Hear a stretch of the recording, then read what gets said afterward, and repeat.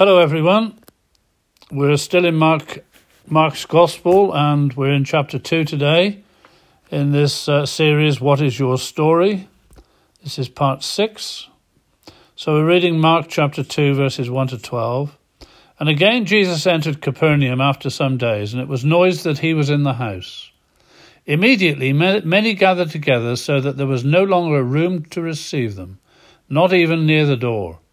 And he preached the word to them. Then they came to him bringing a paralytic, who was carried by 4 men. And when they could not come near him because of the crowd, they uncovered the roof where he was. So when they had broken through, they let down the bed on which the paralytic was lying. When Jesus saw their faith, he said to the paralytic, "Son, your sins are forgiven you." Some of the scribes were sitting there and reasoning in their hearts, "Why does this man speak blasphemies like this? Who can forgive sins but God alone?" But immediately when Jesus perceived in his spirit that they reasoned this within themselves, he said to them, "Why do you reason about these things in your hearts? Which is easier, to say to the paralytic, 'Your sins are forgiven you,' or to say, 'Arise, take up your bed and walk'? But that you may know that the Son of Man has power on earth to forgive sins," he said to the paralytic, "I say to you, arise, take up your bed and go to your house." Immediately he arose, took up the bed, and went out in the presence of them all, so that all were amazed and glorified God, saying, "We never saw anything like this."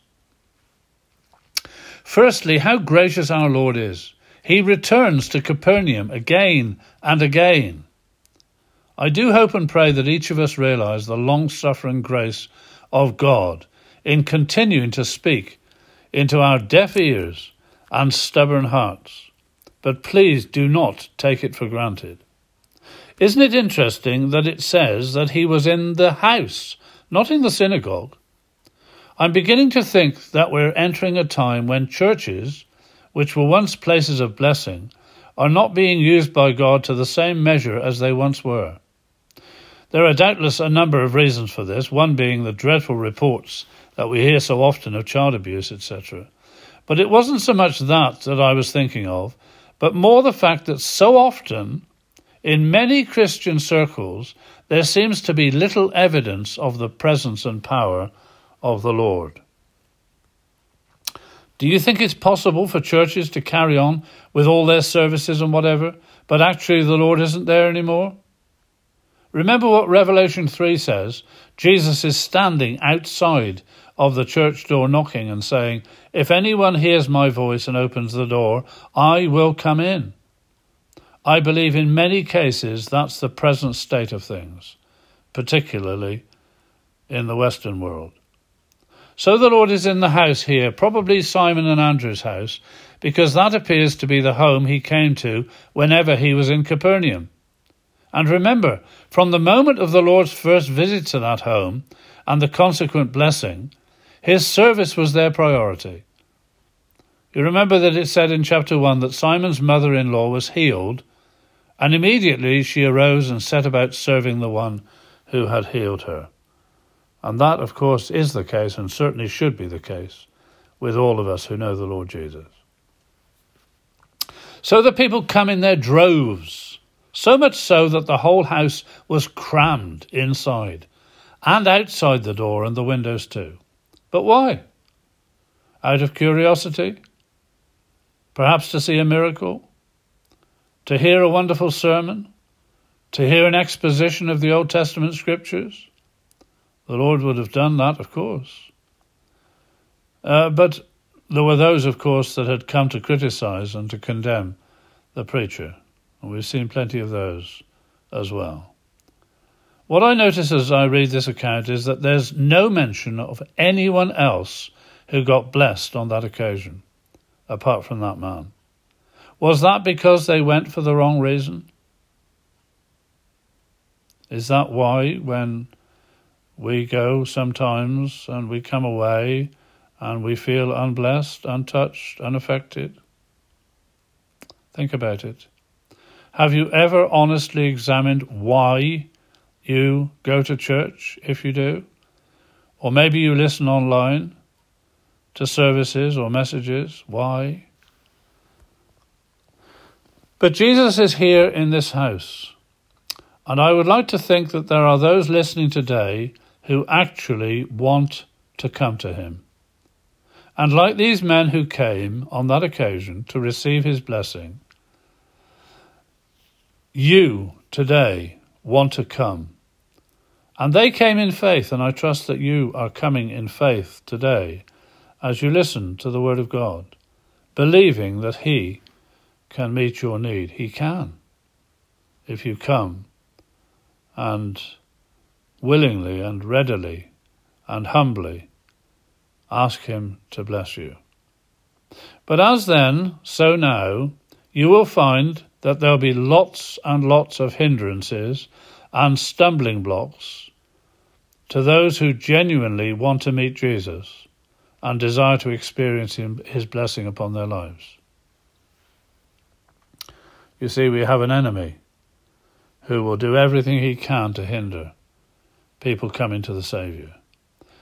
You see, these 5 men had to find another way to get to Jesus other than the obvious way through the front door.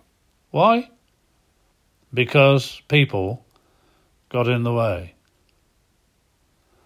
So those who were there for other reasons, whatever that might have been, they were the ones who got in the way.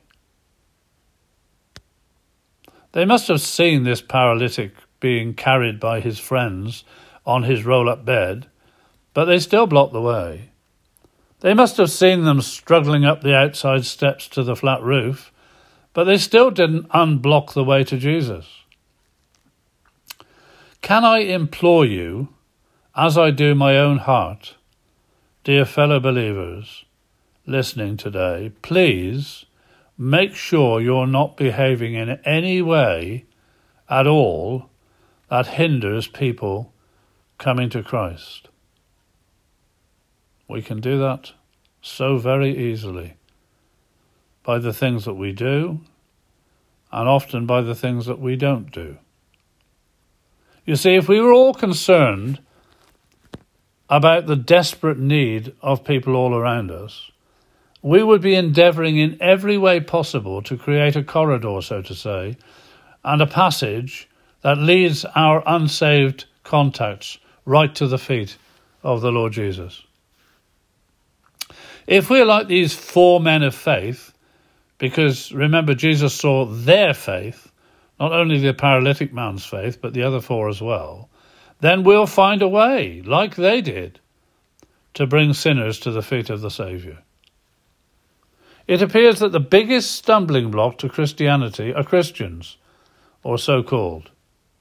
These 4 men, because of their faith, found a means and a way to the feet of Jesus, even though the crowd of people who came, for whatever reason, had made it extremely difficult. The best place to see people coming to Jesus is in a home where he is and where he is everything. In a home where we're focused on bringing to him those who need his touch of blessing. Is that your home? This man, that day, had a double blessing. His sins were forgiven, and he was released from his paralysis. You see, sin paralyzes, so that we can't live in the fullest sense of living. That is the possession of eternal life.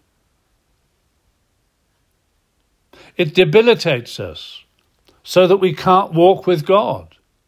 It's only those that are agreed with God, those that have come and been reconciled to him and come to know him as their God and Saviour, that can walk with him. Sin makes us incapable of serving the Lord or of being any vital blessing to others. And ultimately, it brings eternal loss, not of being, because our souls will exist forever, but of well-being for those who reject the Saviour. So the first thing the Lord Jesus deals with is a man's sinful condition. Then he heals his paralysis. You see, the one is totally dependent upon the other. So this man's story, if you'd asked him after that event, would have been shackled by a heavy burden. As the old hymn says, "'Neath a load of guilt and shame, then the hand of Jesus touched me, and now I'm no longer the same. He touched me, oh, he touched me, and oh, the joy that floods my soul. Something happened, and now I know he touched me and made me whole." Dear friend, today, what is your story? God bless his word to you.